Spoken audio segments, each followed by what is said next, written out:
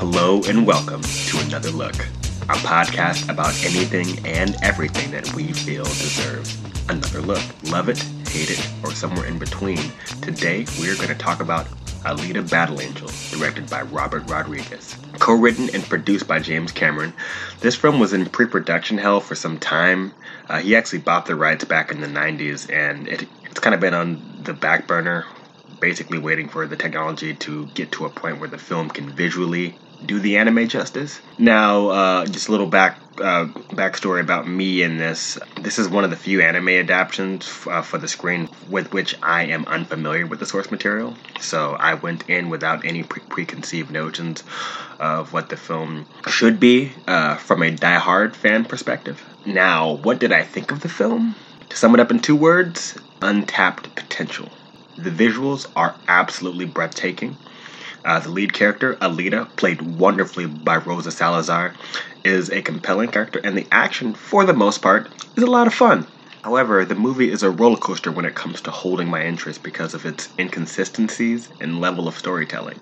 Some scenes will be told purely through acting and visuals, and it's fantastic, while others simply grind the story to a halt to give you a great deal of world-building exposition. The majority of it is either delivered by Christoph Waltz, who does a decent job for the most part, or Ken Johnson, who easily gives the worst performance in this movie. Johnson plays Alita's love interest, Hugo, who comes across as a C-grade Aladdin at best, and is completely outshined by Rosa's performance, which is so good I'd put it up there with the likes of Andy Serkis. Now, their love story is supposed to be the core of the film, and yet only one of the two really brings anything to the table. I'm honestly not even sure how Johnson got the role, given how bland and wooden his performance is compared to everyone else in the film. Also a fun drinking game to play. Take a shot every time his character says, "Hey, I want to show you something." You'll probably be hammered by, minute 35. Another thing this film suffers from is bad dialogue, and I mean bad. The dialogue is so bad, it's like something out of a 90s cartoon, and I don't mean Batman the Animated Series or X-Men. I'm talking like Biker Mice from Mars level bad. The last thing I want to bring up is the pacing. A serious injection of patience with the storytelling could have saved this film.